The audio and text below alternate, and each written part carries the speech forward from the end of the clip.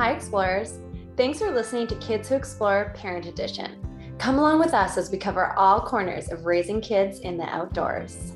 Hi, I'm Adriana Scory. I'm a hiking mom in the Canadian Rockies, mama to Turner, and CEO of Kids Who Explore. I'm Lauren Rodick Eberly. I'm mom to Collins. We love being outside and exploring between our two homes in Seattle, Washington, and Calgary, Alberta, Canada. Today's podcast is sponsored by Kids Who Explore's Patch for a Purpose. Every time we see our patch out in the world, we feel the love and support behind it. Our patches can be sewn onto backpacks, jackets, bags, or even baby carriers, to name a few. Or they can be carried in your packs as special adventure items for all your little explorers. Our patch comes in 8 different colors, and $1 from each patch goes to a, you guessed it, purpose. Your support can make a difference for all of the following charity groups, depending on which color patch you want to represent: Alberta Parks, Children's Disability, BIPOC and Anti-Racism, Sick Children, The Earth, Children's Wellbeing, Anti-Bullying, and Children's Mental Health. Check out the hashtag Patch for a Purpose to see our patch and the community behind it. That's hashtag patch, the number 4, a purpose. To get your patch today, visit www.kidswhoexplore.ca. We thank you in advance for the difference you are making. Lon Kola is a wildlife and marine biologist from Saskatchewan, Canada. She grew up on a cattle and grain farm near Melfort, Saskatchewan, and has always been in love with animals. She chose to turn her love for animals and conservation into a career by attending the University of Saskatchewan and Dalhousie University to further her education. She works as a wildlife biologist for EDI Environmental Dynamics, a consulting company with offices across Western Canada. Most of Lon's work deals with bird species at risk, identifying where they are, where they nest, and how to protect those species. Lon lives with her husband Dylan and 2 daughters, Ruby 4 and Polly 1, in Saskatoon. She loves to spread awareness and knowledge about birds and other wildlife species to her own children and anyone who is interested. Thanks for chatting with us today, Lon. No problem. Thanks for having me. Lauren and I are super excited to chat birding with you because we're very curious about this topic. So we're wondering the difference between bird watching and birding. So is it that when you're birding, you're in a certain area? Like, do you mind defining what birding is to you? Yeah, sure. That's a great question. I think they're basically one and the same. There's a lot of self-proclaimed bird nerds like myself that we might go to a certain specific area to see a specific type of bird, or, you might just be out for a walk with your kids and you see a bunch of birds and, you're bird watching. Either way, you're a birder. So I think they're basically the same. Oh, that's good to hear because I was like, I'm a wannabe birder. It all started when Collins was interested in it. So before that, birds just completely freaked me out, but now I'm interested in learning all about them. So again, we're excited to hear from you today, but you grew up birding. Is that right? Yeah, like I've always been super interested. My mom really likes birds. My Baba, she would be like, we're hopping in the car. And as a kid, I'd be like, okay, like, where are we going? And we drive to some field and see a whooping crane, and I'd be like, oh, that's cool. It's a big white bird. But now I know, like, they're one of the most endangered birds. Like, there's not many of them left. So it's really cool to have those memories to think back on. Like, now during work in the last 8 years, I've seen 2, and that was like the best day at work in my life. So it's pretty neat to have those experiences from growing up. Yeah, that's so memorable. And so did your mom and your grandma, you said, your Baba, did they know different types of birds, and were they teaching that to you, or did you kind of start the interest off and then they learned from that? Yeah, I think my mom and Baba, they're interested. Like, my Baba knew all the birds in her yard and their calls and stuff. But then as I got into wildlife, actually, I always kind of thought, oh, birds, they're not as interesting as like the big game, like moose or deer, cats, but then birding can be hard, and it takes a long time to learn, but it's amazing. Like, birds are so cool and there's so much to know. So I'm a bit self-taught as well. That's awesome. So you take your kids out birding then with you? Yes, I try to get them out as much as I can. We love to go hiking and we always have our binoculars. I make sure Ruby has a little set of toy binoculars. So she's right up there, you know, trying to see stuff. I'm not sure if they even work, but just to have them. A few tips if that's where you guys are wanting to head. We love tips for sure, because anyone listening today would be very interested in hearing tips from you. Definitely. Yeah. So I think the biggest one is to have a bird book or a bird app. There's tons of free apps online that you can get. I have the Sibley bird app. I think it's about $20, but it's awesome because it has all the birds in North America. So whether you're in Alberta or Seattle or wherever you are, you can switch your location to see the different types of birds. And they also have all their calls. So you can also listen to what they sound like as well as see them in their range. So that's pretty awesome. But I think making anything into a game with kids is really fun. Maybe before you head out, oh, how many birds will we see today? Or maybe if you have a list of birds you probably will see, you can make it into a scavenger hunt and try find those birds. And starting with bigger birds is probably the easiest as well, you know, if depending on the age, but a young kid sees ducks or geese might be easier than seeing the smaller species. I think there's lots of ways to keep kids interested. You might think if you're in a city that you don't see many birds, but you'd be surprised at how many birds you can actually see, whether it's in your backyard or in a park or just walking downtown. Okay, I love that you told us all that because, like I said, our birding or bird watching is so minimal. We pretty much see crows, pigeons, seagulls, and that is the extent of my knowledge. So I was thinking, how do I start to learn these birds? So how do you spell that app that you just named? Sibley, Sibley. Downloading that after this, and now I'll have more knowledge about the different birds. And Adri, I think we also need to make a Kids Who Explore bird scavenger hunt. Yeah, I like how that app, so it does the noises of the birds as well. Like it's like interactive then. Yeah, exactly. So even if you think, say you're in an area and you think you saw, okay, I saw something yellow, well, maybe it's a yellow warbler, and you can actually listen to the call. It's not recommended to like call them like crazy and annoy them, but you can play the call and they might actually call back to you. So, you know, okay, that was a yellow warbler. Wow. And even with kids, sometimes birds, you can't see them, especially like the smaller species. Sometimes they're harder to see.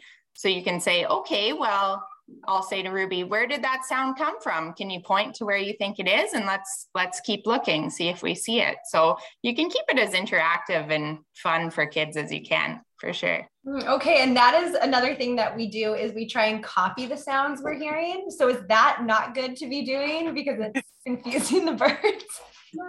Like with your voice, you mean? Yes. Oh, no, that's fine. I'm always trying to, you know, kids grow up and what sound does a pig say? Well, oink, oink. Okay, well, like what about a crow? You know, caw, caw, or, you know, yeah, that's totally fine. Okay, awesome. So for everyone listening and for me to take this to the next level, we are going to get a bird book or a bird app. Do you actually have a bird book recommendation as well?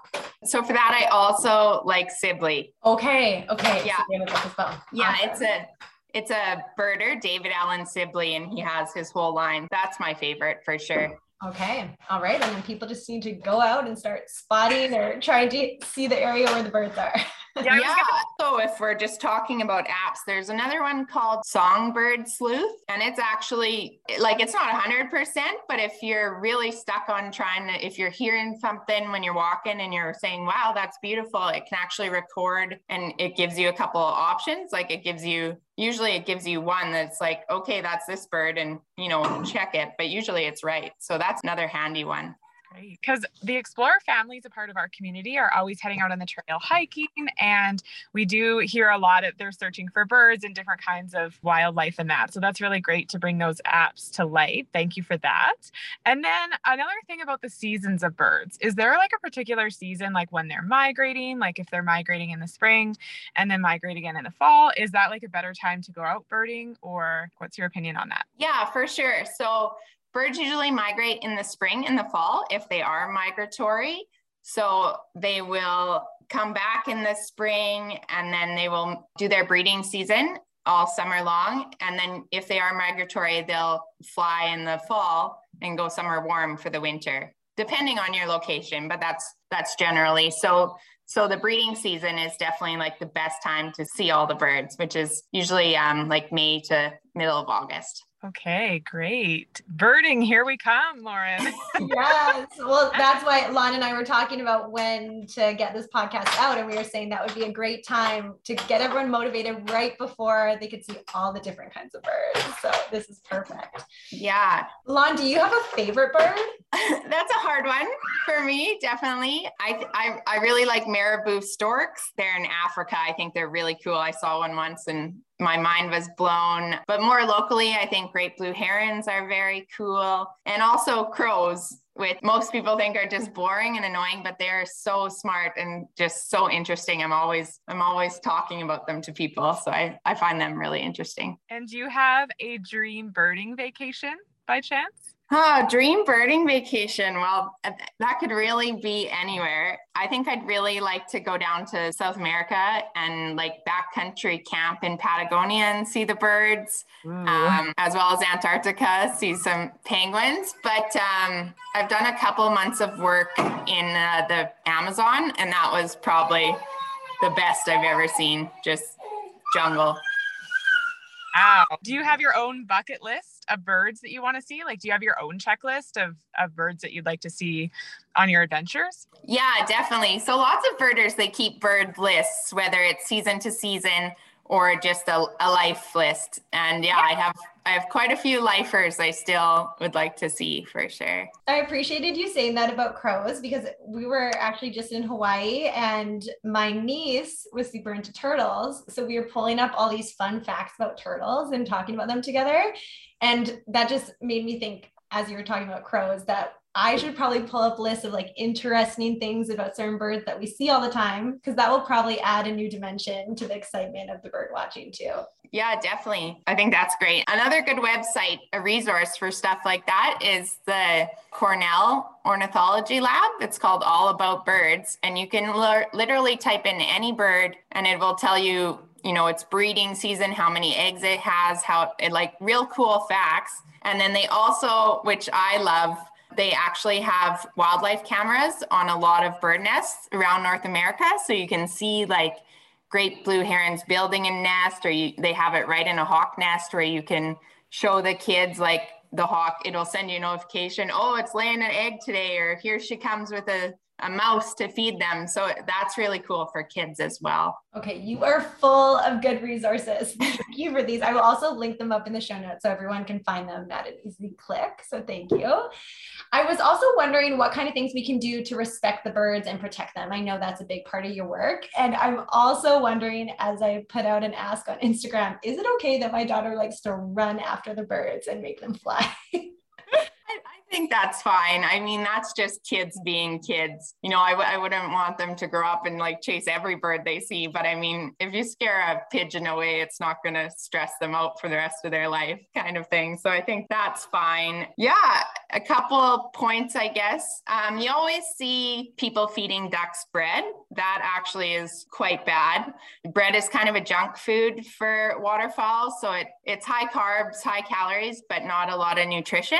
I would recommend only feeding birds where you're kind of allowed to, just because I've seen lots of people go with a loaf of bread to a pond and it's cool because your kids get to interact, but that can bring more and more ducks to an area, which can lead to more predation of the ducks, just overcrowding, not enough food, disease, that kind of thing. So try to stay away from that. If you are going to feed them, you could go for grains or like cut grapes or that sort of thing. And then also nests. I think we grow up, we've all, or at least me, I was kind of always taught, don't touch the bird nest because the bird won't come back. And I think that's kind of what we tell our kids so they won't go and wreck a nest or whatever. But if you do come across a nest, you can definitely like use it as a teaching tool. Like say you're walking a dog and you flush a duck off her nest, you can go look, whether you touch it or not, or sometimes maybe an egg will fall out. So you just put that egg back how it was, show your kids, talk about it. And then you just want to make sure that when you go back, you just kind of cover it up how it was, kind of make sure you don't have a bunch of grass patted down so there isn't a track right to it for a predator. if you do come across a nest and you do touch it, you know, the bird will come back. I do a lot of that for work where we actually go out to find the nests and look at them and make sure, you know, protect them, that sort of thing. Yeah. And another one, just on that same nest note, if you are in an area and there's a bird aggressively chirping at you, then they're alarm calling. And that kind of just means to get out of the area, just because lots of birds will actually nest on the ground. So you're at a higher risk of actually stepping on them. So you kind of just want to get out of their space. Yeah, those are all such good tips. And the food one, or probably all of them, are good for all animals, not just birds. That's a reminder for everyone when they're out on their adventures. Do not feed the wildlife. We've even seen that in Alberta with people trying to feed bears and such. So do not feed the animals. Yes, exactly. Bad idea. Definitely a bad idea. So we know you're very passionate about sustainability, waste reduction, conservation, and philanthropy. Where did you get that passion from?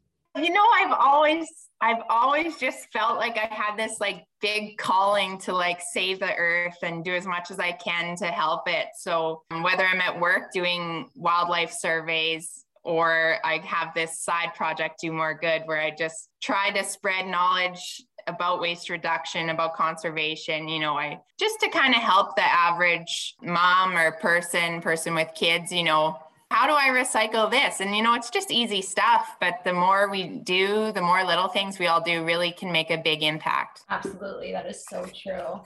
And I know at the beginning, we talked about your kids being 1 and 4. What are some of their favorite things to do outside? Do they specifically ask to go check out the birds, or do they just like to hang out in the backyard? Yeah, they do like birds. I've recently got Ruby into trying to listen to some of the calls that like birds can do around where we live, and they like to go hiking. They really just like being outside. Some kind of fun ways to learn calls are mnemonics, where you actually kind of say what the bird is saying, and then if you actually hear it when you're outside, you're like, oh, I know what that is, because it's saying words. So those are pretty cool. I had a couple examples if you want to see some. Please.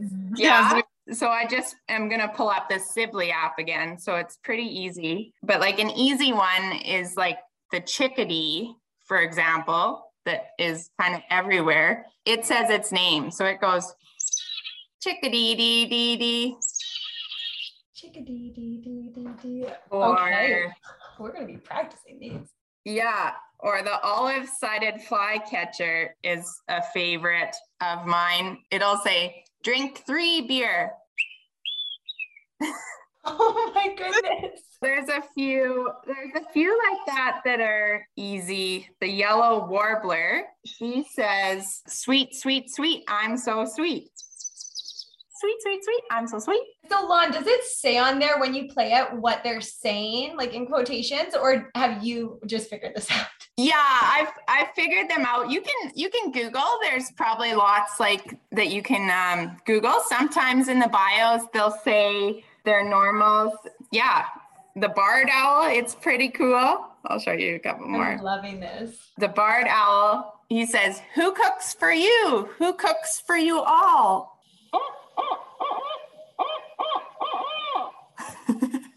So that's a cool one. Yeah, there's a few that are fun like that. So if you go out and you hear them saying that, you know, kids are like, oh yeah. Yes, that actually helps so much. One time on Instagram, I did ask people what their favorite birds were to listen to, and was just looking up on YouTube different sounds. And I decided the Baltimore chickadee was my favorite sound. I don't remember why now. There you go. Yeah. But that's super helpful to listen to the words they're saying. Yeah. And every bird has more than one call, right? Because it depends what they're asking for. Is that correct? Yeah, exactly. So they'll have calls, they'll have songs, they'll have alarm calls. So yeah, they have quite a bit, and it gets fun to get into, because sometimes they'll only play a short snippet they only sing a short snippet of their song or their call. And you're like, what was that? But then it just ends up being something easy. But some days they sound really funny. So yeah, it's pretty fun. So fun. And this is kind of off topic from birding, but what do you think about people having birds as pets? Is that not up your alley? I mean, I guess to each their own. I I guess if it's a domesticated bird, it's no different than a cat, I guess. If people are letting it out in their house and stuff, but I mean, a bird would probably rather be outside flying, but I don't know.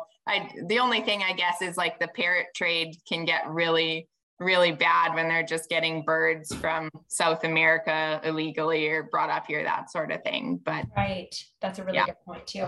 Okay. This has been so wonderful. I loved all the information. Collins and I are going to go practice all of it today.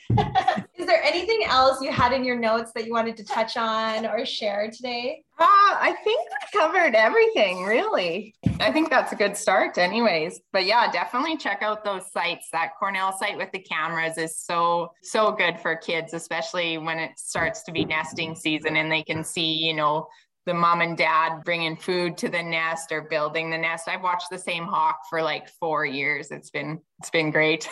Oh, that is awesome. And people do need to check out your Instagram, because not only do you talk about some of this, but this is how we found each other, talking about sustainability, waste reduction, all the things that we were talking about before that you are so wonderful at sharing and making it super accessible for people. So before Adri asks you our final questions, can you tell people what your Instagram is and where people can find you to follow along and learn more? Sure. Thank you. Yeah. My Instagram is do more good. So it's do.more.good. And I just like to share easy tips and tricks for people to help them live a more sustainable lifestyle, how you can recycle, where you can donate this, conservation, what have you. But I just think it's easy tips, manageable things, and there's no judgment. I'm super transparent. I try to be funny. So it's just a good resource that I'm trying to build for people to come to when they have questions about sustainability. Great. So are you ready for your last 3 questions? Yeah. All right. In the last few months, what was your best purchase under $100?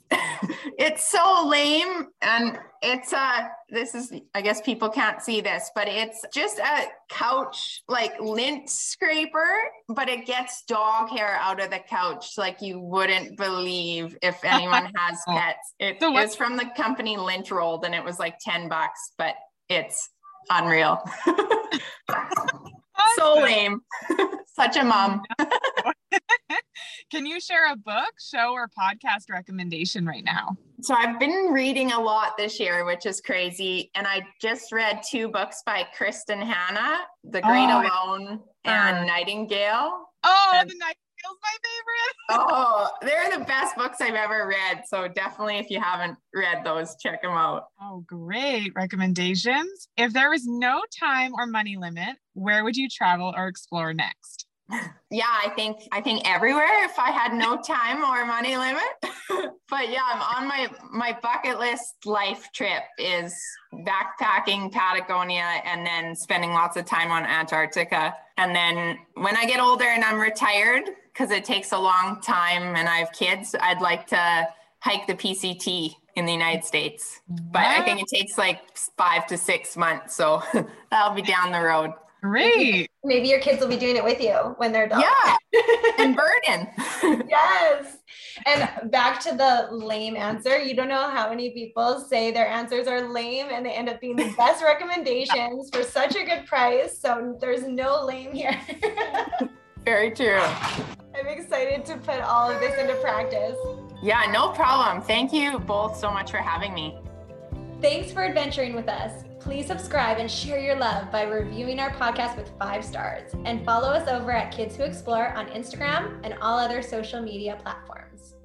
This podcast is produced by KP Media Productions.